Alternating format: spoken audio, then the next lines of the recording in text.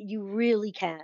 That's really true. And I want people to know that. I want people to look at me, and I guess they I want that. That's what I want, to give them that lesson, to have them push themselves, because it's the things I've gotten to see, like you said, the hallucinations, or the javelina on the road at 5 o'clock in the morning, or I want people to experience that because it's so cool. I just want people to see that there you can do it. You just it's not as hard as the number sounds. It sounds way bigger than what it really is when you break it down. That, my friend, was Pam Reed. And this is the Inspirational Runners Podcast. Hey everyone, hope you're all well. My name's Robbie Marsh and I'm your host, so welcome to the podcast. Firstly, I'm going to have to apologize for not putting out much content over the last couple of months. I've been investing my time in something super cool, so keep your eye out. What a guest we have with us this week, a pioneer in the world of ultra running and author of one of the most inspiring books out there, The Extra Mile. Pam Reed, the first female to be the overall winner of the Badwater in 2002 and again in 2003, pushing Dean Karnazes into second place. First person to run over 300 miles without sleep. You heard it, folks. We thought it couldn't be done. Everybody's been watching the backyard, but Pam Reed had ticked that box years ago. Previous USA 24-hour track record holder. 6-day USA record holder, knocking out 490 miles. But her most impressive statistic in my mind, Pam finished the Western State, Hard Rock and Badwater all within 4 weeks of each other in 2015. She is scheduled to run her 99th 100 miler last month. By the time this goes out, I'm sure she will have run her 100th 100 mile race, which is a cool start to hit. But I'm sure there's no way that Pam will stop there. We had a great laugh recording this episode. So many obstacles we had to overcome, not to mention not pressing record on the mic. But like all good ultra events, we managed to knock out the problems and just about make it over that finish line. Before we start, I'd just like to give a shout out to my new venture, More Mountain Adventures. If you're lucky enough to live in Ireland, then check out our Facebook page where we offer a wide variety of hikes to suit all abilities.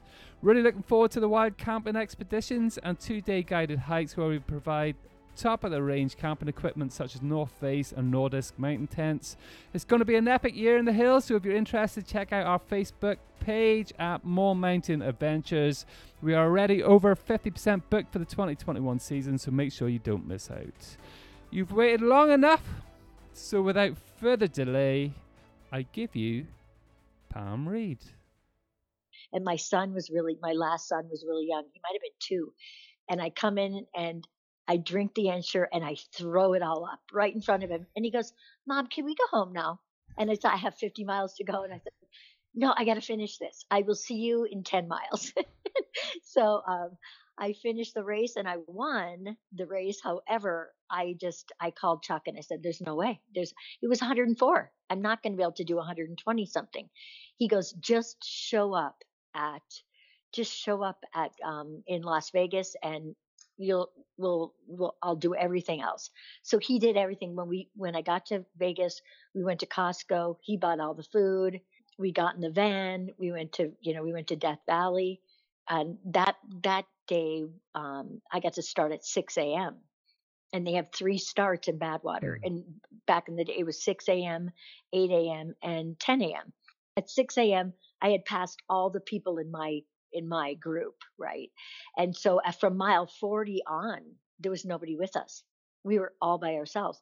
But the key was, it goes back to the spray system I talked about. So Chuck had bought, those Ace Hardware things that you pump. The water goes in and you pump it and then you spray. Well, he came up with, we're going to stop every 3/4 of a mile. From 0 to 17, back then you were allowed 1 van and 4 people. So 4 people came from the 6-person crew for the first 17 miles. And they would line up. I would run by and one would hand me Ensure, the next would hand me water, and the next would spray me. And then I would keep going. And they did that for 17 miles. And from 17 miles on, somebody was allowed to be with me. And then they would spray me down constantly. So we are watching the other 30 people with us for the 6 a.m. start, they wouldn't get crude for every 2 miles or two and a half, and Mm. they were dying. Do you So find that was that's helping you to break it down? So you were only going 3/4 of a mile, so all you had to do was think about, I just need to make it to the next 3/4 of a mile. I think it was more that I ran through the whole time. I wasn't walking when they were spraying me down or even feeding me. But no, I think it's that you need that much. I think in order to be really successful at Badwater, the more attention that your body gets cooled, the better. Because and that I don't know, it was 130 degrees or 128 or whatever, and what happens is, the ice on in your head or on your neck, it melts in 3 minutes, so it's gone. So I really believe that that's what saved us, and we were so far ahead. So during that race at about mile 100, the race director came up on a motorcycle, and he's like, Pam, you're going to win this whole thing if you keep going the way you're going. And I said, "No way, people started at 8 and 10." And, so they could still win, and they were that far back, like 7 hours behind us. And so the closest guy was still 5 hours behind my time. Yeah. And the woman was 10 hours. And it wasn't because I'm such a great runner. It was because well, I was able to handle the heat with the cooling, but it was the cooling, right? I mean, they were taking care of me. Yeah. It's decadent how much. And It then was the it was next part year, of it. It was part of right? it. Yeah, You, it was a big my part of feeling it. is you Yeah. couldn't have sprayed me with water, and I would I would have actually won that race. Like, but that was quite groundbreaking, though, wasn't it? Like, because we talk about this day and age. I always talk on the podcast, especially when I've got one of the great female athletes on. How much it's starting to tip slightly. There's more and more. We got the Ugh, likes of Courtney Dauwalter, Nikki Spinks, Jasmine Paris, all these great runners who are inspirational to all of the other athletes coming behind them. But you were sort of groundbreaking back then, a bit of a pioneer. On a race of like 135 miles, I think Badwater is. It starts mhm. 282 feet, I believe, under sea level. That's why it's so warm. Going through Death Valley and all those crazy names that make you just not want to do the Yeah. race. And even at nighttime, it's like 100 degrees or something, or 90 Right. degrees at nighttime. I'm sure it's beautiful as well. Like, but to beat the men, and that was in 2002. And all these books were out there, and they're all like sort of male-dominated books and ultra running. And I talked about the Women's Olympics earlier. What people don't realize back then, 1980s, even as early as that, people didn't think women were able to run marathons. They were too weak. That's what they believed. Yeah. So women's people don't realize that women's marathons only joined the Olympics in 1984, I believe it was. So a real pioneer in the sport. Like when you look at that, and people didn't even know who you were really. Do you know what I mean? You weren't this big, huge running celebrity. If there was such a thing back then.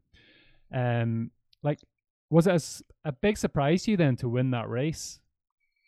Oh, it was, yeah, it was actually, totally life-changing in many ways, because I had when I finished, I had this overwhelming sense of peace. And it was such a cool feeling, because since then, what I've learned about myself, which is not the greatest thing, is that nothing seems to be kind of good enough, like, and it was good enough at that point, at that moment. For a couple days it lasted. But we're so or I can only speak for myself. I'm really hard on myself. I have really high expectations of what things should look like. And I think one thing is, I'm blessed with energy. Like, and I guess that's unusual, but that's all I know, and I don't get tired very often. It's kind of interesting. I mean, and I when I look at my family, that's how my family was. My mother worked 12 to 14 hours a day. She was a nurse, and then she owned nursing homes. My dad was a miner, and they just would go, go, go, go, go, and that's what I do. And my sister is like huge on cleaning, and but her and I talk very often, and both of us. I'm going to be 60 in February. She's 63, and it's just it's very normal that we just it's a you go all day long, and I go, and now because I love what I do, but I work out every day, 3 to 5 hours every single day. I mean, whether it's like yoga, running, swimming, biking, more running. So, It's yeah, strange it's though, isn't it? Like it's you remind me a bit of somebody I had on the podcast before, Liz McColgan. I don't know if you know that name. She won the London Marathon.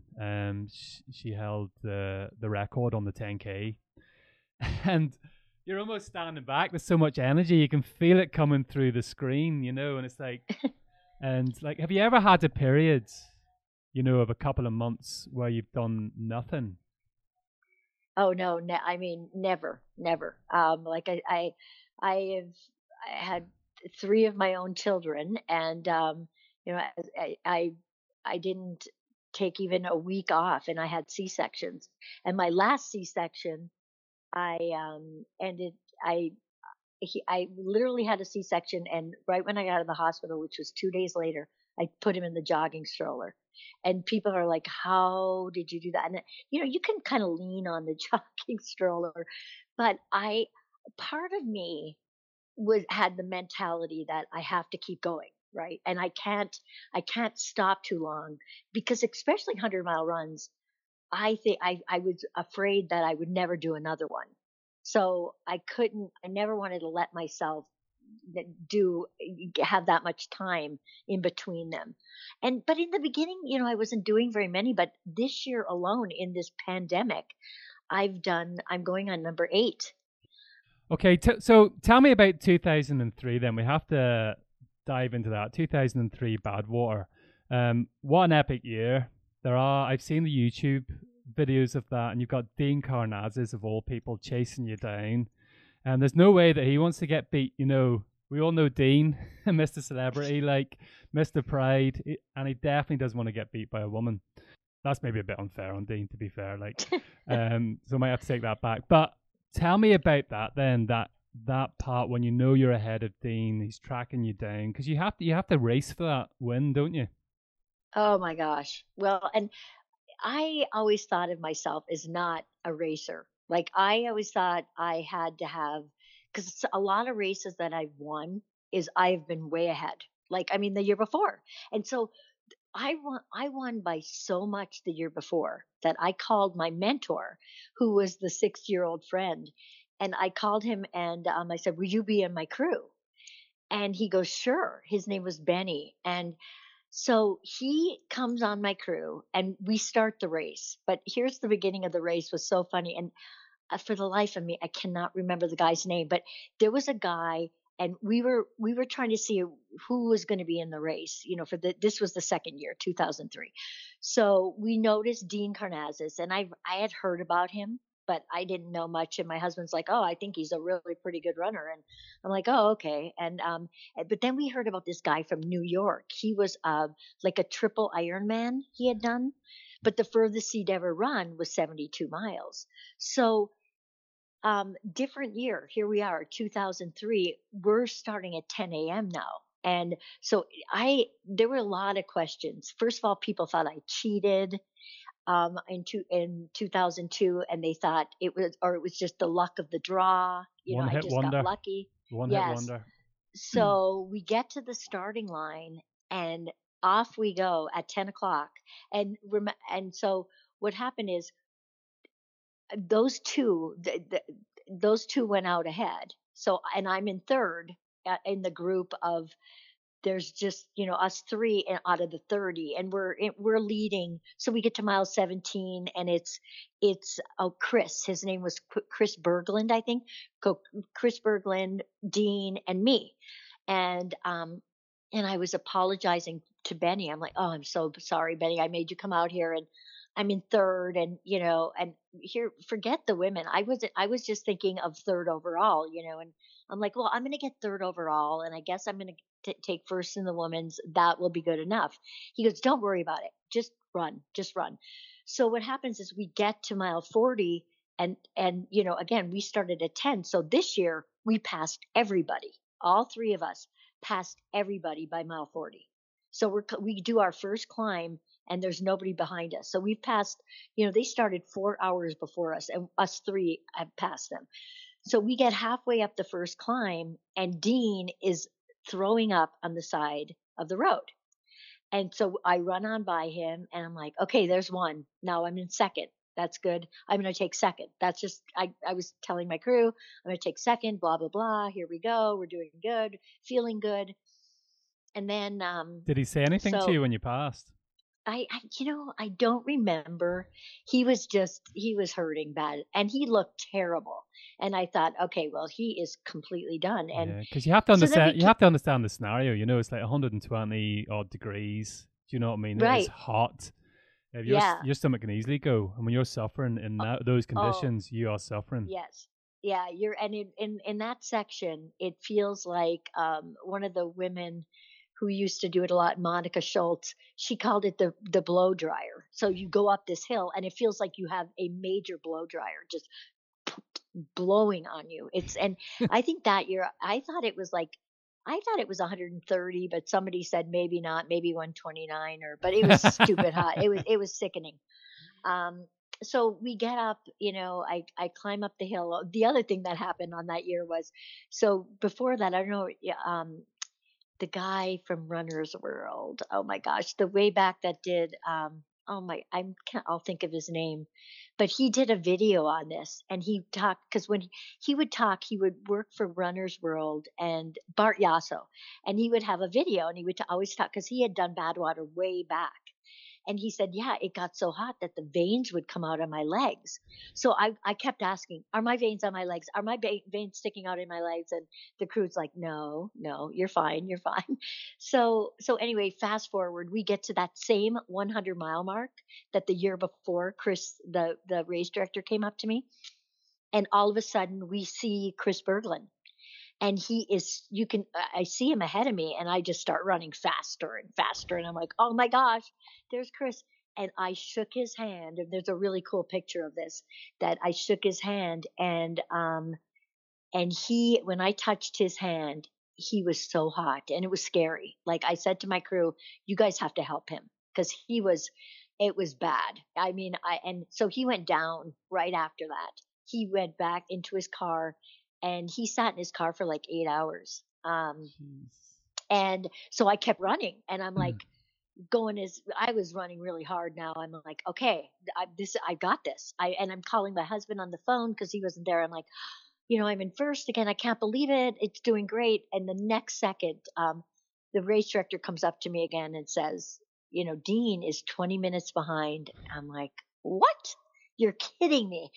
And I just pushed so hard. I have never, we still had like 30 miles to go. And the whole time I'm asking my crew about the math. How fast does he have to run? Is it gonna, is this gonna be okay? And, anyway, so we just kept going and going and going. And then we start climbing. And I said, how fast does he have to run up Whitney? And they said, he'll have to do 6-minute miles. And I kept saying, no, wait, he can't do 6 minute. Nobody can do 6-minute miles up Whitney. Can you? And I don't know. But Because I it's did it. pretty But steep, isn't it? It's like 6,000 feet halfway oh, up it's Mount really Whitney. steep. Yeah. And you know Five or what? 6,000 feet. I've done this thing. I have had 11 finishes, and there, that time I tried to run up it, and one other time, but it's horrendous. You're walking. It's so, and it gets steeper and steeper and steeper. And then at the end, it kind of flattens a little, and then it gets steep again. It's like, oh, it's crazy hard. Yeah. So when did you feel content then? When you could see the line, or did you know just before that? Not till I cross and in a race like Badwater, Yeah. you cannot take anything for granted. You just don't know. It's so difficult, and you just don't know, because the woman that I told you about, the Russian woman, that had set the record when Chuck said to me, you should do this race, but you'll never break the record. Well, I broke her record by 2 hours the first year. But the story was that she got to Lone Pine and she was beating the men, and it was a Russian man, and they made her stop.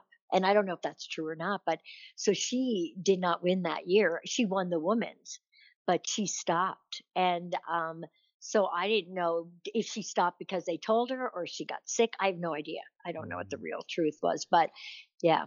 Do you find that the race like Badwater then has helped you navigate through your other 100 milers then? Because it's so deep and dark and so difficult. And your mind, it's like when you're doing your first marathon for people to relate to, or sorry, when you do your first half a marathon, people can relate to, which is really, really tough. And then you do a marathon, then half marathon becomes easy because it's twice as hard. Like, do you find? I'm gonna try to. I'm gonna move these things. I'm gonna walk into another room and see if that helps us. Yeah, that I most think we probably can would. keep. Yeah, let's move because they're gonna be in our backyard. It's gonna be really loud. So I'm gonna go. I'm getting to Oh spend my loads of time gosh. with Pam Reed. It's good. Yes, we're gonna walk into another room, but that hopefully it's better. Um, you know what I found is okay. This is better. Um, so you asked me about like doing something like a Badwater, Well, do you and think that's set you up for all the other 100 mile races that came after that then? Because it was so tough that even though those de- races are difficult, you created a good benchmark there to start with. definitely, I except and what I started doing, I don't know, 4 or 5 years ago, I started doing 135-mile runs where I pull a sled. Have you heard of those? And it's called Arrowhead. And there's the Iditarod in I was just Alaska. about to say Arrowhead. the Diderot. So we've had a few people on the Yes, podcast actually have done the foot race on that. yes, Yeah. right. So I've done Arrowhead, and I actually have won it a couple times.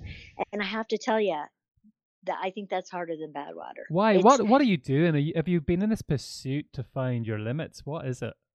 Why yeah. did you select that?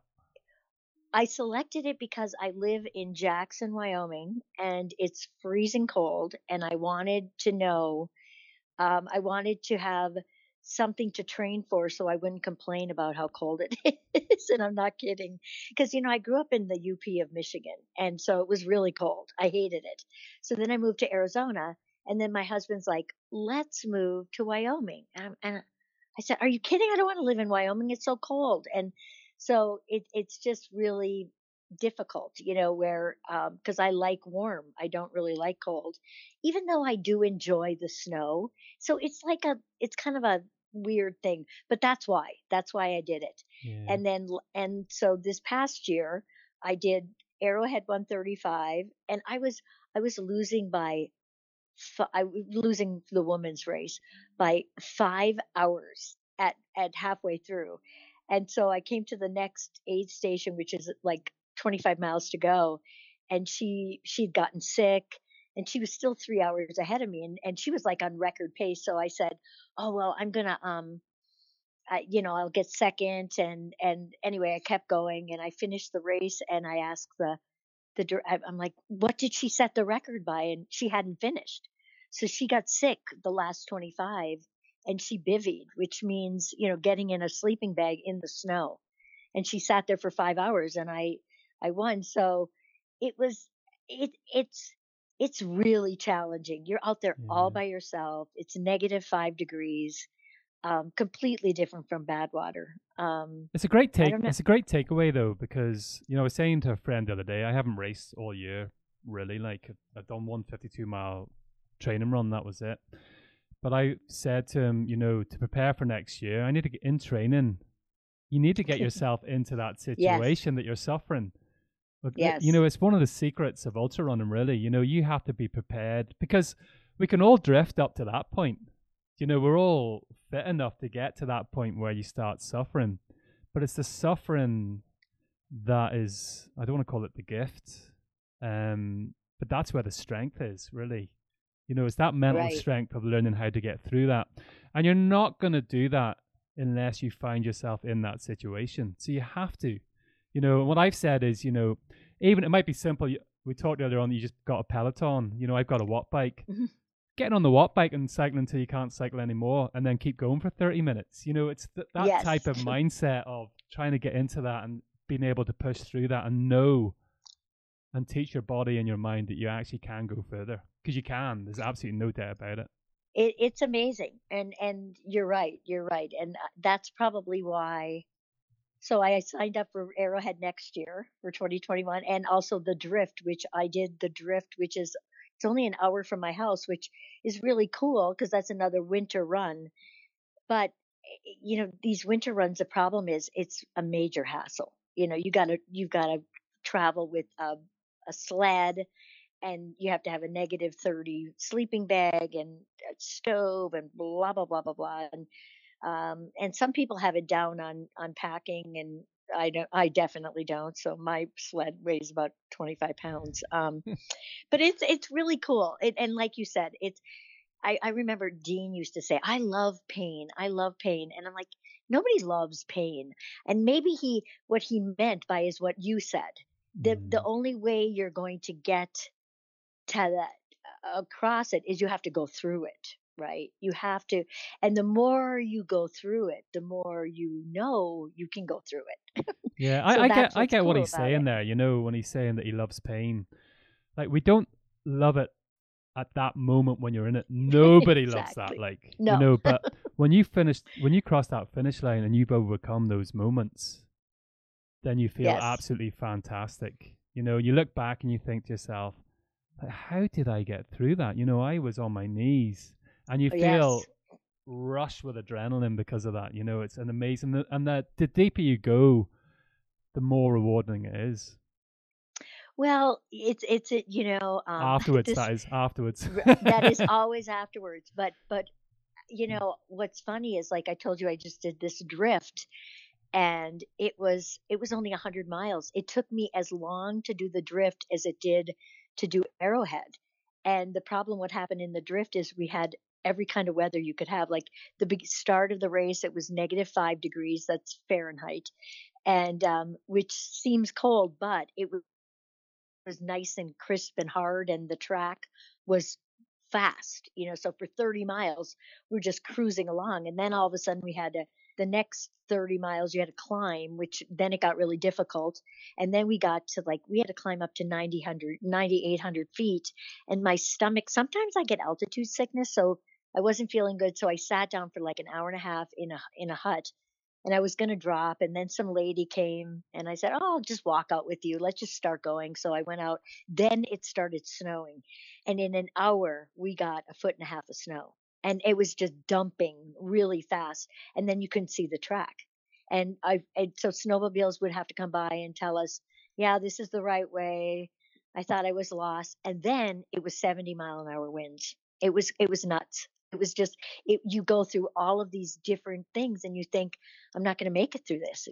But you just keep. And in my book, I said this, and it's so true. And I've seen this written in many things. It just says, keep putting one foot in front of the other, and as long as you keep moving.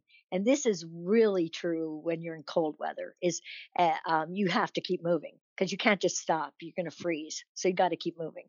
And when you keep Yeah. moving, you keep warmer, and yeah. So You've got one of them annoying runs. I call them the annoying run. This really fast cadence, slow. yeah. And like when I done the first few ultra runs, they're about 100K, and you're walking, and you meet one hmm of these people that come alongside you, and they don't even look like they're running. And you yeah. look up a minute later, and they're like way over the hill, and you're like, is that like, if I was going that pace, I could be on top of that hill now. So you don't yeah. have to be like running that fast, but if you're turning hmm over and you keep that turnover, and you don't go to a walk, on those flats. It's okay going on the Right. ups. It's surprising how far ahead you get. It is. And what's funny is how you say that, because it's kind of similar in biking. It was like that, where actually it's the opposite. I think I've seen people spinning, spinning, spinning, you know, so it's opposite in biking, I guess. But yeah, when I just do my little thing, and that's what's helped me in Badwater. I just do my little and people are walking. And that's what I think what I find in ultra running, what happens is, you start walking and you really are walking and you just keep walking, where if you can keep up just a little pretend run, it's way better than just walking, and Yeah. because you just got kind of stuck in that walk where if Start you, feeling sorry for yourself, and you can push on through a walk, like oh, I can do a walk, you yeah, know. yeah, yeah, But that little person comes past you, and boom, they're doing a yeah, pretend run, as you called it there. And like a minute, you look up and you're like, how are they so far ahead? Am I really going I know, that slow? I Do you know, ever I get agree. like a couple of times, and we talked about the pain there. A couple of times I was stripped that bare.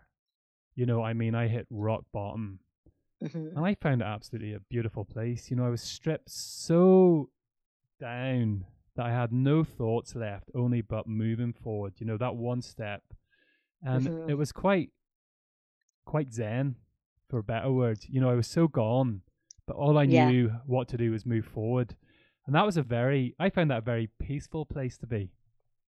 Wow, that's interesting. I don't know if I've been there. Like you almost sound like I've been there where I've been running, and I feel that when I'm running, I just feel lost in Zen. Yeah. But you say that it was like you were Like haven't been so, able to eat for the last 6 hours, can hardly move forward. yeah, But I knew that the only thing I had to do in my life that moment in time was just move forward and get to the finish line. It was whatever time it's going to take. But I mean, I didn't even think that. All I had to think about was that one step. right, So it right. took all of the clutter away. You know, See, that sounds like what you really want to get into, right? And I yeah, sometimes when I have difficult sleeping, I try to do that. I try to just like close my mind and just say, okay, you're going to go to sleep now, or the same thing in running. Like you just want to enjoy. I see. You're not even enjoy. You're in this other. You're in yeah. another It world. wasn't that I made myself go into that. I didn't No. have that gift that Yeah. I could be really present in the moment, because I suppose that's Yeah. what we're talking about. This was just the depth of despair. I've gone past the point of having to be able to pull out. It was no longer an option. I had to keep moving That's just forward. amazing. Yeah, Yeah. I have not experienced that. I maybe someday, hopefully. I don't know that I want to have to go down that Yeah. to get that Well, low I to don't have to know. go. I don't. Yeah. Well, that was a fueling issue, twice. Sort of brought me into that Yeah. place. But there is something in that I have podcasts. A few people like Carl Meltzer, for example, speak out. And how present they stay in the moment. Or Johann Steen. I think it's a very beautiful thing how they can just block things out, Yes. and just Hmm. because what you're learning to do is adapt to that what's happening to you in that moment in time, isn't it? And Right. accept it first. You really have to accept what's Yes. going on. If you start resisting it, it just puts a spotlight on it and amplifies it, and it becomes this big ugly monster. And the more you resist it, the bigger that gets. And but if you accept it for what it is, and then just adapt to what's going on, whether it's slow down, whether it's walk, whether it's eat something, you know, it's just accepting that and adapting to what's happening in that moment in time. Yeah, no, you're right. Exactly. Well, you know what? This probably sounds morbid, but I don't know how many years ago, my friend's mother was in hospice, and she was this tiny little lady and just a great lady. And so she was on hospice, and they didn't, she didn't get water, food, anything, and she was this small little person, and she lasted 10 days, and I realized she's just laying there, and then she passed away. But what that showed me is like, we think, I can't tell you how many people have said to me like what you said, I couldn't eat for 6 hours, I couldn't do this, and you still are able to finish. So that's what I tell people. It's like you'll be amazed what your body can do. You can do it. I mean, obviously you don't want to put yourself in some Yeah, horrible you want to avoid it horrible as much as possible. Let's make that clear. exactly. It's not about, well, you do have to embrace the suffering when it comes, but that's not what it's about. It's about avoiding that and learning how to navigate Right. past that. Exactly. But part of ultra running is learning, right? And every time, and failing is really the best way to learn. So when you did that, you learned, but you also got to get to that point and you'd say, I can get through this, and eventually your body turns around and you can, you most of the time what I've seen is I can start drinking and eating again. It's just slowly, and it sometimes it's when the light comes up, and in the race I did about a month ago, I am tough. I usually what happens the next day, I feel, it's almost like you haven't run. That's well, that was not happening. I was so exhausted. I was just tired the whole next day, which was just horrible because normally that doesn't happen. The sun comes up and you feel like, hey, yay, I haven't run. Let's go. Let's keep going. But it was just a really tough run. And, Then you start and doubting yourself and you're like, why am I not feeling good now? The sun's up yes, again. yes, I know. I couldn't, and it was, lots of climbing, lots of elevation. So that was probably part of it. It was just a Mm. really difficult run. My So my mum actually said something to me yesterday, which was what she said was that because I had two or three different issues hit me in sequence, and she goes, "Look, son, that's life." She goes, "You have to learn how to love the problem that you're in." And yeah. I went, Oh, "Wow, actually, that was." You know what I mean? Like you can take that across anywhere. So when you're struggling in the race, if you learn to embrace that, and you can sort of learn to love that, because what she says is you don't know how bad the next problem's going to be or how good it is. So just try and right. learn, love the problem that you're in. Well, and unfortunately, I had to learn a really horrible lesson this summer. My nephew, so my only sister's son, was killed at his job, and he's 34 years old. He's a linesman, and he was and the sad he's a lot like me. Like we're both ADHD and hyper and tons of energy, and he got electrocuted, and it was a complete accident, and he has twin baby boys. But I mean, aren't I so blessed that I get to Mm. worry about how sick I am at mile 80? I mean, it's nothing compared to my sister dealing with that. So we're all that we're able to do this and go, and now with COVID, that I'm able to go to a real race. I just, so I have to It's keep all about reminding perspective, isn't myself. it? It's all about perspective. Do you know what I Totally, mean? absolutely. We think we've got big worries until we see somebody struggling with a worry, and you're like, okay, Yeah, so I couldn't yeah, eat at mile 30. You know what I yeah. mean? Like, Yeah, it's not the right, end. It's not the end of the world. right. But then it's a good thing to bring in is well, there's two things you sort of mentioned there. One is gratitude, and the other one is consequence. It's two things I like to bring in. Okay, so what's the worst thing that's going to happen here? Do you know what I mean? I'm going to Yeah, slow down. I'm going to be 2 hours right. slower. Okay, so. That's exact, and that's for sure. Because I'll tell you, I was doing Leadville one time, and I went to Leadville to win, and I was winning till mile 60 until I got sick and I'm laying on the trail. And then what do? At mile 75, I drop out, and I was like in third place. I mean, that is so ridiculous, and I'm mad at myself now for that is just ridiculous, and if I wouldn't have dropped out, I would be at number 99 on Friday.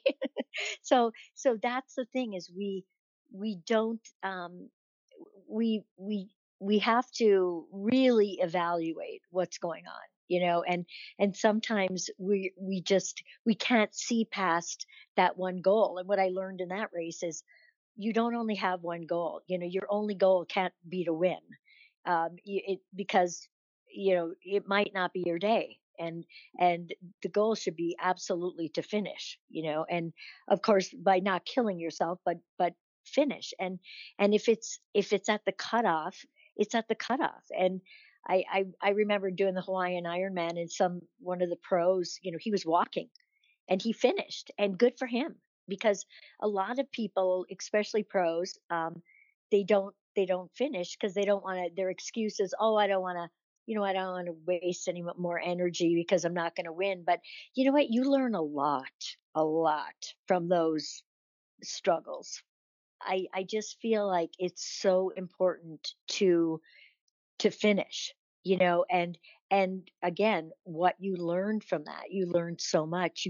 You learn that, first of all, the humility, because and I know some of the really fast runners go, I don't even know how they can be out there for that many hours, and it's a good lesson to see, because eventually, also, when you get older, and all of those things happen. So I just think, we we take a lot of this for granted. A lot of us do. And you just have to, I just think it's cool just to cross the line, cross the finish line. And if you can, again, there's times that it's time to give up, and I totally, I know that needs to happen sometimes. How do you find you learn? Because sometimes in my head, I'm like, okay, naturally you dissect the race, and it doesn't matter how good of a race you've had. I'm sure you come first and you could think, well, I could have done that better, or I could have done that better, because Hmm. nobody has 100% perfect. There's always things you can do better. Right. Is that something you find easy? Because I always easy to carry forward. Because I think to myself, I'm going to learn that. So many times I forget, make the same mistakes. Right, Like, right. Oh, exactly. Um, yeah, like, do that's you write stuff learn. down or anything like that? You know what? I don't. And I was funny because I was just running with a friend who's going to do this Javelina 100 this weekend. And I told her, I know some of these runners have said they have different things, what they're going to do at the aid stations, and they write them down to remind, because you do forget. You totally forget. And I mean, sometimes, so I don't forget, I overpack my pack and think I'm just going to have it in my pack so I don't have to think about it, because there's so much to think about, especially when you come into these big aid stations when there's so much going on. So yeah, but the answer to that question is no, I don't write them down. But what I've found myself doing now is, when I'm coming into an aid station, I start thinking about it. And it's almost like, I remember that's what I do, like in an Ironman. When I'm getting off the bike, I just start thinking, okay, you got to slow down a little. You're going to start running. You're going to put your shoes on, so I go through that mentally and talk to myself. So that's what I do. I'm coming into an aid station. What am I going to do here? What do I need? What do I need to take out of this age state? What time is it? Because, people forget clothing, they forget water bottles. I've had, at one race, actually Moab 240, I had, I was so far ahead, like, I was in third overall place. And so the aid station people were really bored, so they really wanted to help us. So we'd come in and they're like, "What can we do? What can we do for you?" And so I handed my water bottles and I said, "Just, put water in this one, tail ones in this one." And then I went out and I put my bottles away. And probably 2 miles later, I went to take a drink, and it was, both of them were tailwinds. So I had no water.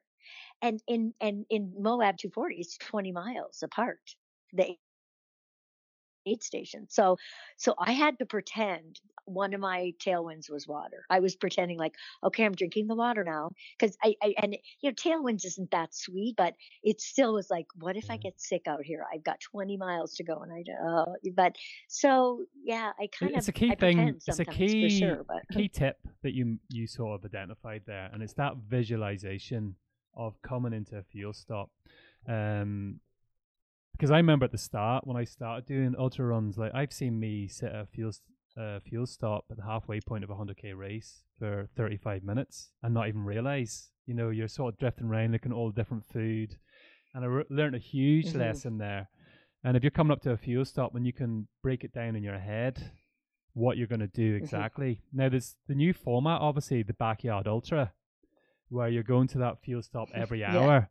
That's a great tip for that, because you've got your 40 Hmm. minutes out on course, or whatever time, 40, 50 minutes. You've got plenty of time to think about it. So do that thinking, then Hmm. move in, and you just step through that process, and then boom, you don't forget anything. Well, and you know what happens is, like, especially the Western states. Now, when people do Western states, what Western States Pride, which is going to change now with COVID, I'm sure, when it happens again. But they have somebody on you, like you, and that's new because I did Western States way back, where it had regular aid stations. When But you the could last register. yeah, exactly. When I could. But I did it in 2015, and so you come into an aid station and they grab your stuff from you. So I would just caution people, because again, that's what happened in Moab. Like, you are responsible for what you're going to get. And I know you have all these people, and even the aid station people, they want to help you, but you are the only one that knows what you need. So I would just be really on top of that, because that could be your race. Because if you leave with the wrong stuff, and if it's too hot or you don't have something, either A, you got to turn around, or B, suffer. And again, I think, and I'm a race director as well, so we you have to take responsibility, and we all do. And putting, when you're doing a race, I've gotten lost, and it's always been my fault. It's not the race's fault, it's my fault. So Yeah, 300 people went the right way and you went the wrong way. yeah, I See know. them bloody race directors. They I didn't. know. They should have put a flag there. I know. Oh my gosh, yes, I know. There's a huge mental aspect to that, isn't it? When you said, getting the right thing, there's such a mental dimension to it. So if you go off with tailwind in both your bottles and you didn't get your water, that's a dun, dun. It gives that little voice in your head a bit of ammunition, doesn't it? So Hmm. getting the right things, number one, the right things for the right reason, but it just helps settle the mind as well, doesn't it? Right. Oh yeah, because and that's why, I mean, what I said, I just pretended. I just decided that one of my tailwinds was going to be water, and just to appease it, because I'm not going to sit here and think for 18 more miles, and freak about it that I don't have water. So I think, you can have your little, I've heard this, I don't know who, somebody was in a podcast. You can have your little pity patter, get upset, give yourself a minute or so, and then move on, because what else are you going to do out there? You don't want to, you're here to quote unquote enjoy this at some level. It's not always enjoyable, but when you give yourself the time to look around, and at night, it's going to be a full moon on Friday. It's going to be so cool. It's going to be a blue moon. It blue moon. I know. So I gotta. What does that mean? Does it really look blue? Yeah. So I'm gonna look up. I I hope you can't haven't. I wait. hope you haven't seen American Werewolf in London. It means don't go off the path. I, oh no, you know what? We could have Gila monsters, or the other day I was running around here, and I don't. Do you know what a javelina? Well, that's funny. This is called the javelina 100. But do you know what a javelina is? No. It's a wild pig, like a boar. So and we have them wild all over here. So I was running the other day, and the sun was just. It was a little. The sun was almost up, and I just see these eyes, and it's a javelina. It's right on the side of the road, and then I see two of them, then I see four of them, then I see a baby, and they're looking at me, and there were like 15 of them. It was so cool. They are really weird animals, But you and experience they're these things when you're running, don't you? They're pretty. yes, right. They're pretty unique, borrowed moments that only That's you that only you exactly. get to experience. I know, and I've had so many cool things like that happen. Where, and sometimes what I think of in my kids, like I think, oh, I wish my kids were here that they could see this. This is so cool. Or, in Badwater one year, um, when we got to start at 10, in the middle of the night, we're climbing up, and you look up, and the stars are just unbelievable. It's so gorgeous because there's no light out there. So the stars are just bright, bright, bright. And it's such a cool thing. Yeah. It sounds It's a like gratitude is a big element of what gets you through these races.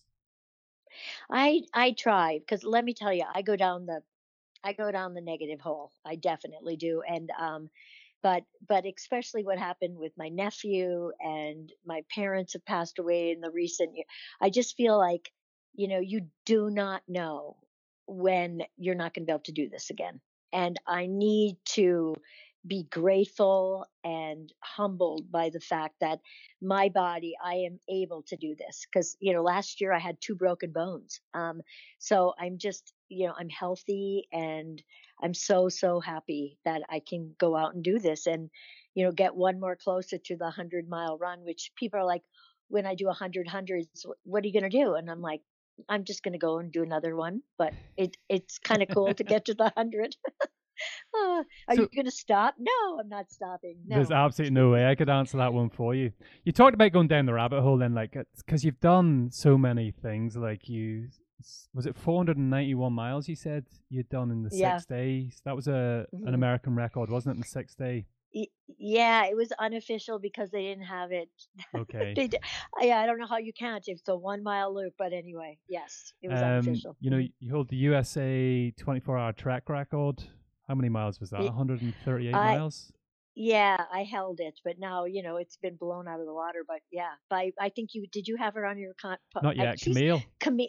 Camille is running on so this race, because of COVID, there's all these different starts. Camille's running on Saturday morning.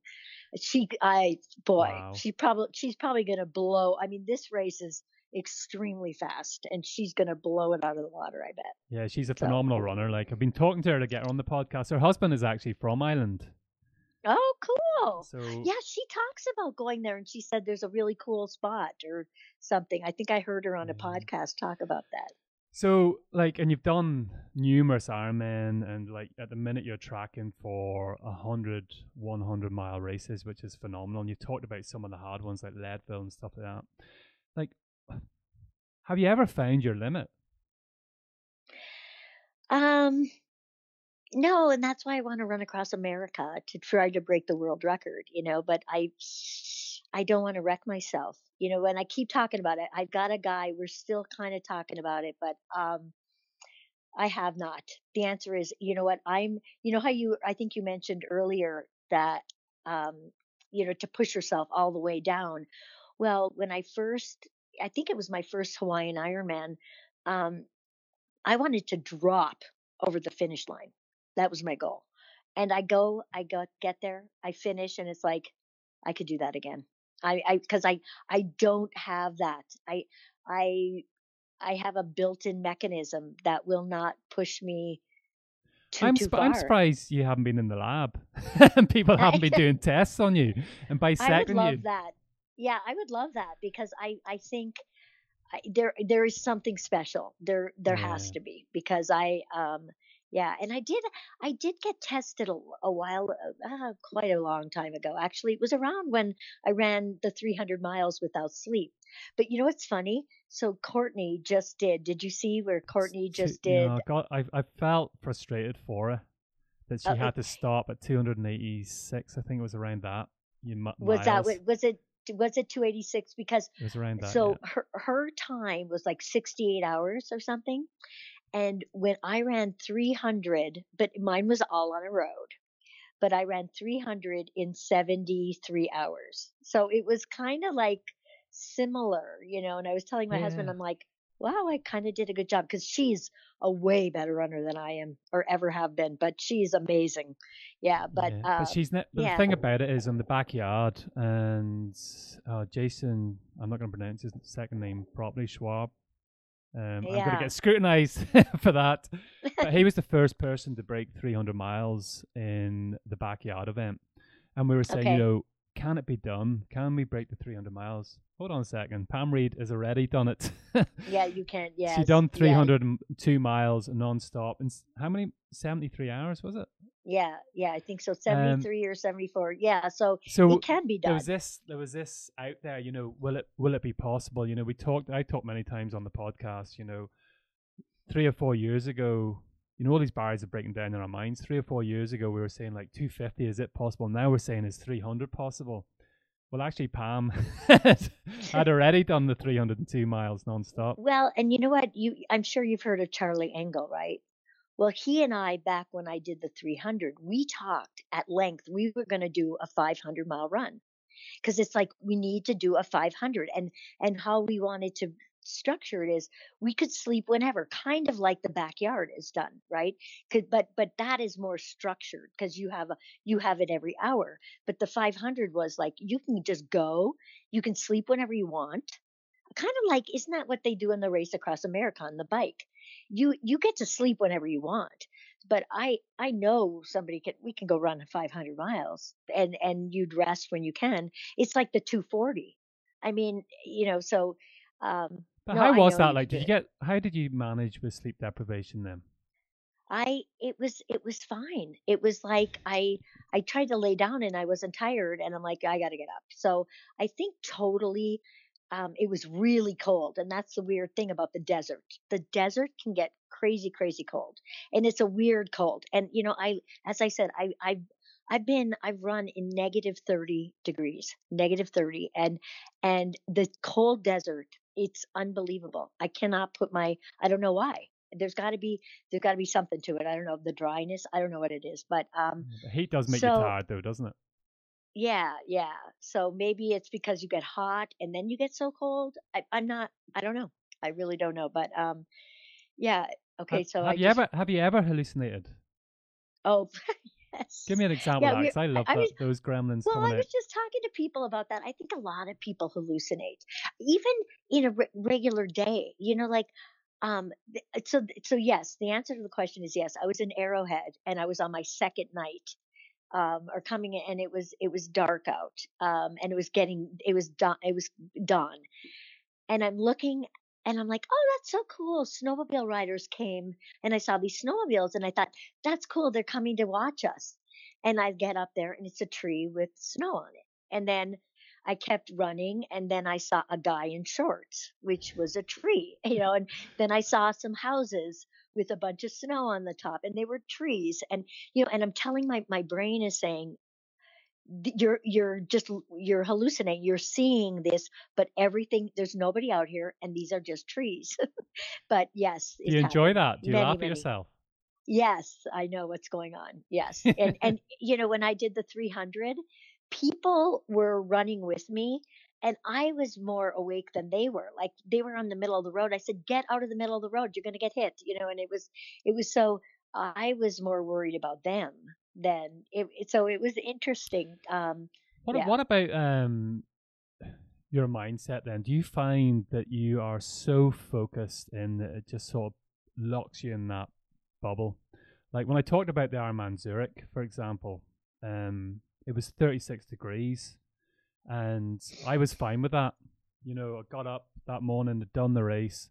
See, the very next day, I got out of the I came out of the apartment and went over to the shop, and it was only 32 degrees. I couldn't even walk in the heat. It was just like, Yes. Yes. I can't That's even yeah. breathe in this heat. Yeah. How did I race yesterday and it was 36 degrees?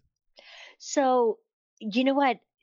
Yes, that happens. When you do Badwater, then go take a shower, and you go to sleep and you get up the next day and it's cooler. It's in the morning and it feels so hot. I definitely know what you mean. But I'll tell you, this is how I deal with the heat and the cold. Both, they're exactly the same. You don't give them power. You don't talk about it. Don't put a number on it, the 36 or the 104, the whatever. Don't give it power. You just you're in it. There's nothing you can do but keep yourself smart, right? With whether it be ice or water or drinking or having enough clothes on, in the cold. Um so that's how I've done it. And it's Yeah. just it's in your mind. You've That, that got to there's just another relax. there's another key point there. Don't give it power. I like that Right. because we all want to moan. Yep. You get somebody and you want to moan, but by speaking it, and I find this That's hard right. to do, as soon as you speak it, it becomes real. And That's right. you give it that power that sort of overwhelms you. If you can hold that back, even if the voice is in your head, just don't speak it. And definitely don't Right. speak Don't. it to somebody else because Mm-mm. then it becomes real. Right. So I know. I think I've heard somebody. I think it. Um, Wright something. He was a Navy SEAL or something, and he's a runner now. But that's what he says. Don't give it a voice.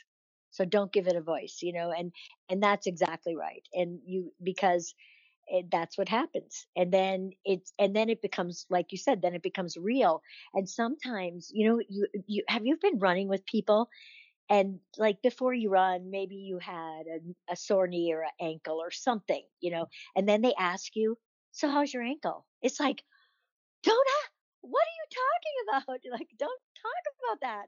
That is not an issue here. You know what I mean? Because then it just reminds you about it. That's what Yeah, the happens. the ultra I Yeah. found ultra running to be a very much a journey, as most people do, that learning experience. Because at the beginning, well, when I was a marathon runner, should I say, the amount of people that tell each other their niggles at the start and like, oh yeah, Yeah. how you I feeling know. today? Oh, I'm not too bad, Yeah. but my hamstring's been a bit tight or this. It's just like this wave of stuff. Like, but when you move into the ultra running world, not even to whisper it. Like, you'll be in I know. trouble. You're like, no, no, no, I'm fine. Go away. I know. Isn't that funny? That's exactly. You stand at the starting line of a 10K, half marathon, or marathon, any of those, and the excuses are flying. They are flying, and that's what's so cool about ultra running, because it's just like, no, we know that you don't want to talk about it, but that's funny. Yeah. So, what about your recovery then? Because that is like, apart from this huge ball of energy that you've got that doesn't seem to dull down in any way or form, um, your recovery is pretty unique as well. So, we talked earlier, you'd done the Western State, the Hard Rock, and Badwater within a 6 week period. Do you call that a 4 week period? Because it's like 2 weeks, 2 weeks, 2 weeks. I would call that 4 weeks. Yeah. Like, so I would. Oh. But like Hard Rock is, the finishing times in Hard Rock are, it's one of the harder ultra 100-mile races out there. Like, how did your Yes. body recover from that and get up and not burn out? Well, the story, what happened there was, I got into Western, and I got into Hard Rock in 2015. And so I called Chris, um, at Badwater, and I said, I don't really want to sign up right now. Do you think there's any way that you could let me in? Because I had done so well at Badwater. So he said, well, if there's room, if somebody drops out, I'll let you in, and obviously I had to pay. So I did Western, and then I did Hard Rock. And at because I had no crew, I had nothing for You did Badwater. Badwater Okay, first. no, no, we did Yeah. Western, Hard Rock, and then Okay. Badwater. So, but I had no crew for Badwater. And after Hard Rock, we were at the breakfast after the end, and there were these people there, and they're like, hi. And they had no, they hadn't. I just met them there. And they introduced themselves, and it was Harold and Susie, and they've done a lot of crewing and blah blah blah. And they say to me they were going to crew this woman, but she broke her leg for Badwater, and they were available. And I looked at them, and this is what happens. It goes in my head, like, I'm like, wow, I could actually do Badwater, but I was trashed, okay? And I said, okay, give me 6 days. I'm going to call you in 6 days, and I'll let you know. So 6 days later, I called him, and I'm like, I'm not ready. Give me another 3 days. And because then the 3 days was on a Thursday, Badwater was on Monday. I'd have to leave Saturday to get there, and meet them on Sunday, and the race was Monday. Um, so I call them up on that Thursday, and I'm saying, okay, it's a go. Let's do it. And we did it, and they were amazing crew. I mean, they had it down. And that was the first time, we had to start at like 10 o'clock or 11 at night. No, it was that new Yeah. way. Um, Health and but safety's I jumped into Badwater.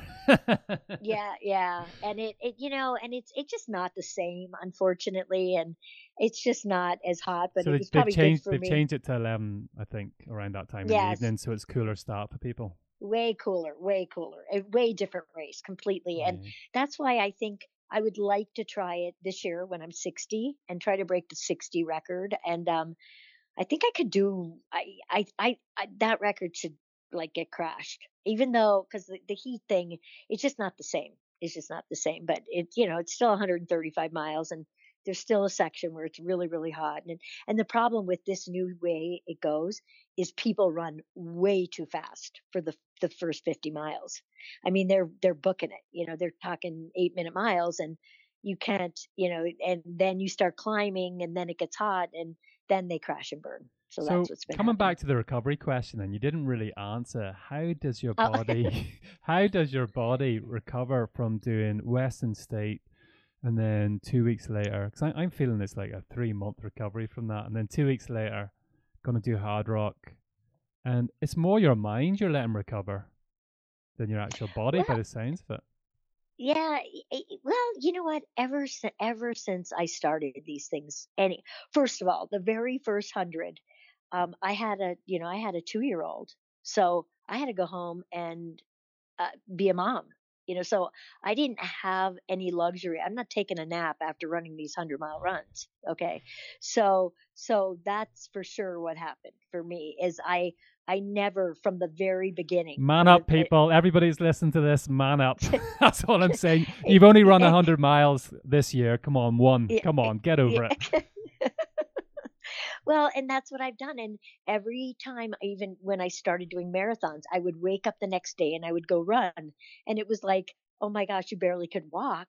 And then I started running, and I'd go 3, 4, 5 miles, and then I'd go back home, and so I had a very active recovery, and then I would sit in Epsom salt and mentally just say, but mostly, honestly, I think now that you asked me that, I think it was that I was a mom, and we had 4 boys, and then I had a son when um 5 years after we were married. So when I was 34, I had my last son, and so I just never had the luxury of relaxing after him. So maybe Yeah. that's why. So, yeah, because your body is an amazing tool. So it Hmm. adapts to the situation that you put it into. So if you Hmm. do 100-mile races and in your head you're going to take a month off now, your body adapts to that. It wants a month Yes. off after 100-mile races. So Right. another key point coming in there that you mentioned, you get up and you go for a run the next day, no matter how slow or if it's a Hmm. shuffle, no matter what it is. So you're teaching your body to actually adapt to that 100 miles and keep going. Hmm. And that's Right. really it, isn't it? And when you talk about your children and your kids and you hadn't had that luxury, keeping going and not resting, your Exactly. body has adapted and been able to absorb all of that over and over and over again. Like, Right. and I think we've seen that and heard that with a lot of people. We talked about Dean Karnazes, is very similar as Hmm. well. It's one of his concepts is really, what should you do after you do a big long run? Go for a run the next day, no matter how Yeah. tough it is, and your body will adapt to that. And you hear that time and time again with real special people. But you're just defining the tool that is your body, really, isn't it? Well, yeah, and you know what else I've done? And first of all, I'm going on record to say I don't recommend this, but I've done it quite often where I'll run a 100-mile run. I'll go and get a pop in the morning, like I've done Zion 8 times, and I finish the race because I do it on my own. I get in my car and I drive back to Jackson, which is 8 hours or 9 hours. But I'll stop. If my eyes get tired, I'll sleep for 20 minutes. I'll get back in the car and I'll keep driving. I just did it 2 weeks ago. I did 100 in Utah. I took a bath and I got in my car and I drove to Scottsdale, and I'm about to do it on Saturday because I'm going to get on a plane, at 12:45. So I got to finish the race, take a shower, get to the airport, and get on a plane. And so maybe it's a challenge too, but it's more that I'm trying to fit as much into my work, my life as I can while I can. But also that I like to move. I want to keep moving. So my dad was like this miner, and he did not run, he did not exercise. Okay, he swam every day. Like he was 84, and my mother died of lung cancer because she was a major smoker. So my dad ends up getting lung cancer, who never smoked but lived with the smoker. So anyway, when he was diagnosed, he said, I'm not going to take any chemo. He was 84, and he watched my mom go through all that, and it was awful. Anyway, I just said, Dad, keep moving. And he kept swimming. He biked until he couldn't anymore. And and he just moved his body, and our bodies are meant to move.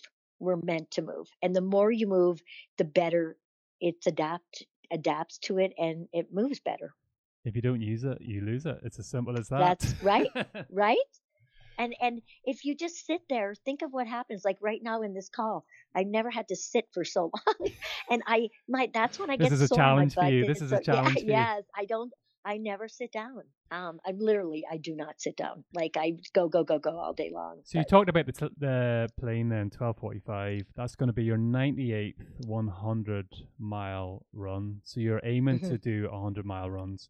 Out of those, which have been, I'm guessing the Badwater obviously, and beating Dean Karnazes has to be great. Like in coming first and beating all of the men.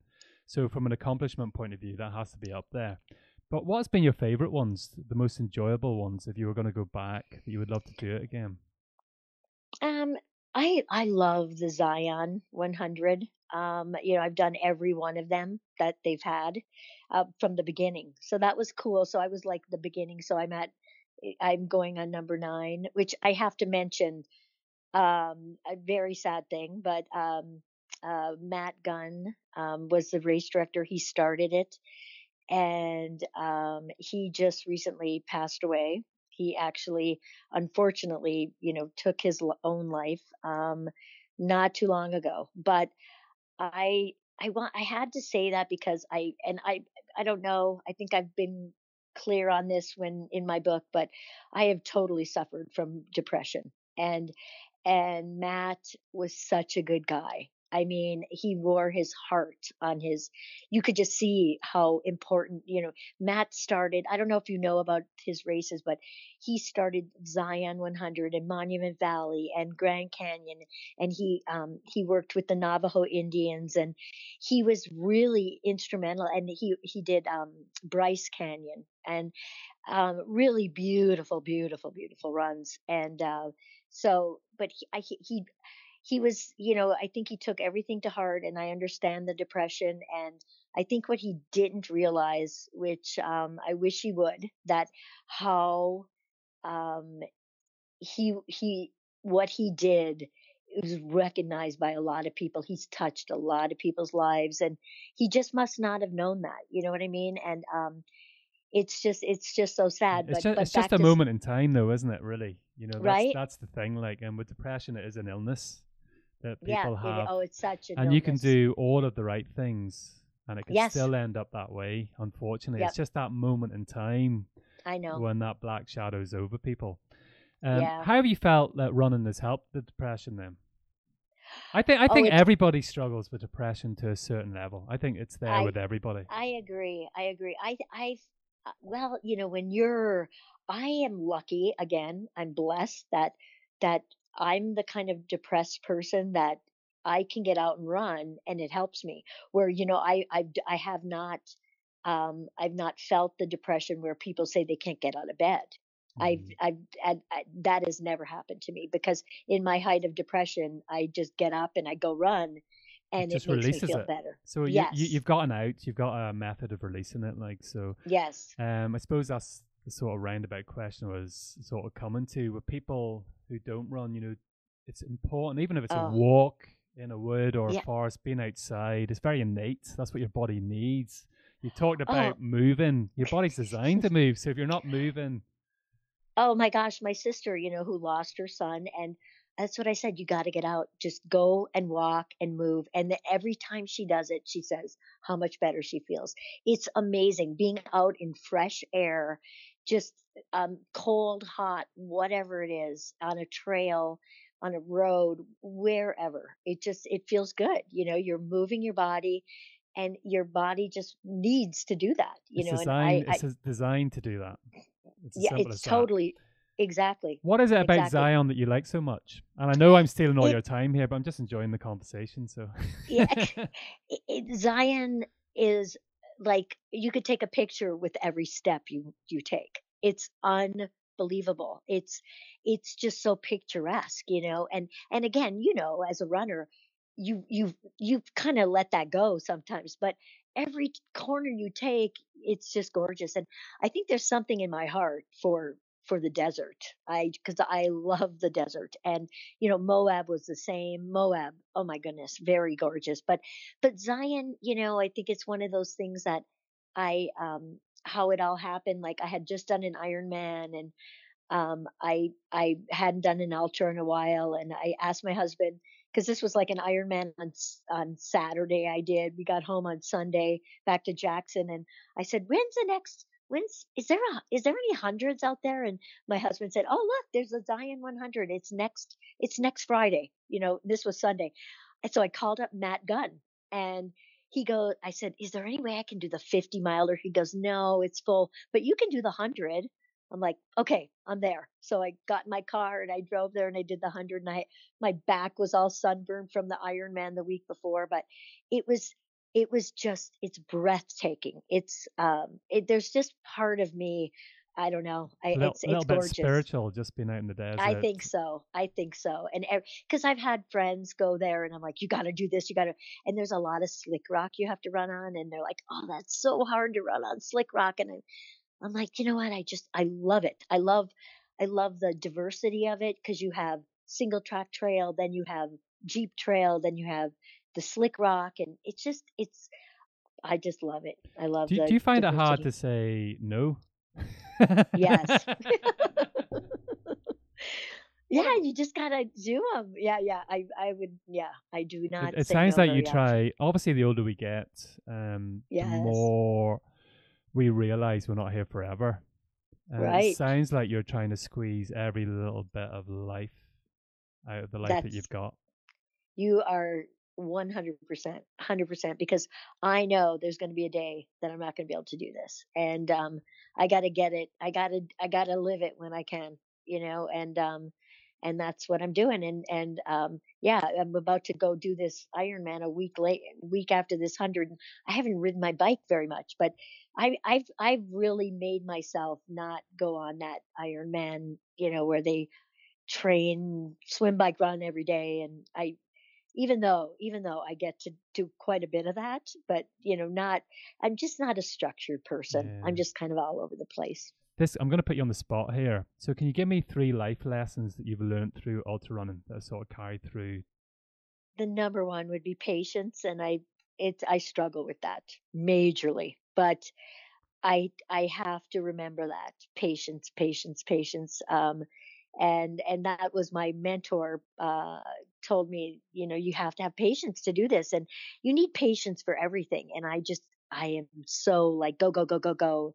I just make a lot of times way too quick decisions, and things come out of my mouth that I don't want to come out of my mouth, like especially around my kids and my husband. Like, I'm just so quick to be too fast. Like, I need to slow it down, patience. I've learned okay, Ken, what is his name? The race director of Leadville, would say, I've learned that you can do so much more than you think you can. And you really can. That's really true. And I want people to know that. I want people to look at me, and I guess I want that. That's what I want, to give them that lesson, to have them push themselves, because it's the things I've gotten to see, like you said, the hallucinations, or the javelina on the road at 5 o'clock in the morning. Or I want people to experience that, because it's so cool. I just want people to see that you can do it. You just it's not as hard as the number sounds. It sounds way bigger than what it really is when you break it down. You just that So that's the other thing I think I've learned, that it's really cool, because you can break it down, right? You don't and honestly, I had to learn that when I'm in my depression, and that you can look at your house and just break it down, because I get overwhelmed by, like, cleaning my house. Sometimes I'm like, it's too big. I can't clean the whole thing. Well, if I just clean one thing at a time, and that's what ultra running is, one step at a time, 1 mile at a time, one aid station at a time, and then That's it's absolutely done. brilliant. Like, because don't look at the staircase, as the saying goes. Look at Yeah. the step. Right. Well, and you know, and of course, which happens all the time, is you're gonna look at the whole picture. And then but you got to pull yourself back and say, you know what, just do one at a time. And cuz I know I've done that, like in Utah, I had to do 10 loops around this 10-mile thing, and from the get-go, I'm like, "I cannot do 10 of these. I can." And then I'm like, "What am I saying? I can't talk like this." So, you have to it just doesn't come easily. You have to remind yourself over and over and over that you just break it down, break it down, break it down. And I mean, I have to do that. I'm deathly afraid of the swim in an Ironman. And I get in the water, I'm like, I can swim. I'm a good swimmer. I can swim. I'm talking to myself the whole time. I can do this. I know how to swim. I'm a really good swimmer. But it's so you just talk to yourself and you take it one step at a time, one stroke at a time, and again, it's going to come back. You're going to get overwhelmed, but you got to get Yeah. yourself back in it again. I apologize for talking about Ironman Zurich again to everybody's listening. I'm going to have to do another Ironman, so I'm not talking about Yes, Ironman Zurich. But because it was a non-wetsuit swim, I'd never swam without the wetsuit before. right, Bought a really right. expensive. I called it the Batman suit. I just Yes. float with this thing, like. But I didn't even let it into my head. I just thought to myself, well, I can swim to that buoy. Worst Yeah. thing is I'll hang on to that, get a breath, and go to that next buoy. Yep. Um, and that was my plan in my head. But when I got into the water, I swam 2.4 miles. You come out of it and went, wow. Like I've Yeah, never right? even swam quarter of a mile without the wetsuit. And you've Yeah. swam the whole. Now my legs, my legs were at 45 degrees and it was 20 minutes slower, but it still happened. Good for you. We will. And I'm the opposite. I'm going to have to wear a wetsuit. I don't like a wetsuit. I do better without the wetsuit. But the wetsuit, what I like about it is the protection from people touching you. I don't want anybody to touch me. Don't touch me. But yeah, but good for you. That's huge. But And you've done a lot the of Ironman, haven't you? How many have you done? 50. yeah, yeah, this is going to be 58. And Yeah. you raced in Hawaii, you said there. I've done Hawaii 8 times. Yeah. Wow. So yeah, and so I'm doing Florida. I've done that like 7 times. So yeah, but everything's been canceled. So the Ironman has a lot of my money right now. Like I've, $3,000 because I kept signing up and then they got canceled, and I don't even remember which one I switched from where to Yeah. what, and I got to call them. It's like, okay, what am I doing? Yeah, no, I go through that as well. I don't know what I've signed up for or not signed up for. When are we going to see Right. Pam Reed at a backyard event? That's something I'd like to see. Well, yeah, my own backyard, or you know what? November 22nd, Jamil Curry, who owns Aravaipa Running, he's putting on a backyard event it's called in Wickenburg, Arizona, which is about 50 miles from here. And I might do it. It's November 22nd. And he has a 24-hour run, but he also has a 4.1-mile loop. So I think I'd like to try that. it I think it will be good for me. It just I don't know, I don't know. But my goal there would be, obviously I have to get 100 miles, and that would be number 99. So that's like in the immediate back of my head. But I think it would be good for me. That would be you just have to get in a rhythm, because when I ran 6 days, that was the coolest thing ever. I only slept like 2 hours a night, and I bet I didn't even sleep that much, but it was just like a job. Just get up and run and run and run. I loved it. I loved it. And that's what I think what you'd have to do is just figure out what's best for you. Like I was thinking, maybe you just run slower, and just take a drink and then start again for a while, and then I don't know. I I think it's interesting. I'd love to just try it. I don't know. I have no Yeah, I'd idea love to because see you I've at it. not done it. So just to finish then, 100 miles races. Where is number 100? I know everybody's asking that. I just don't know. I mean, right now, because again, this Javelina, not Javelina, it Aravaipa Running was going to have a run. It was across the years. It's called, and I was going to do that, and that would have been maybe number 99. But now that's canceled. So if I get to do the backyard one and I do 100, that would be 99. And then Arrowhead. Arrowhead is at the end of January. And the cool thing, my sister will be there, and and that's 135 miles, but that would be a big incentive because that race is it's really hard. It's like, my feet, I've gotten trench foot there. I've got it's just a killer. And so I don't know. But that might happen. And my sister she just loves to be around that atmosphere. So that would be fun. And you finish at a hotel. So you go in and they check your stuff, and then you go right to go to bed. Pam, we're going to have all eyes on you for 100 Well, 100-mile thanks. races. We wish you all the best for that. Thanks so It's been much. an exciting podcast from start to Yeah. finish. Yeah, yes, hasn't it? And thanks for putting up with my non computer knowledge. No, I absolutely can't believe brilliant. it's This is awful. like the podcast gives me a bit of a gift, and it's obviously getting to meet all these amazing people, especially when you can imagine reading your book and being inspired by your book and understanding the importance of your book coming into that scene, and then obviously having you in my house. It's quite, Oh, it's a special gift to the podcast. That's what keeps me motivated and keeps me driving forward. Like, so I really appreciate your time. And even though we were trying to fix all of those mechanical issues, and then I didn't press record for everybody that's listening at the beginning, we had to go back, and then we had a guy outside with the blower.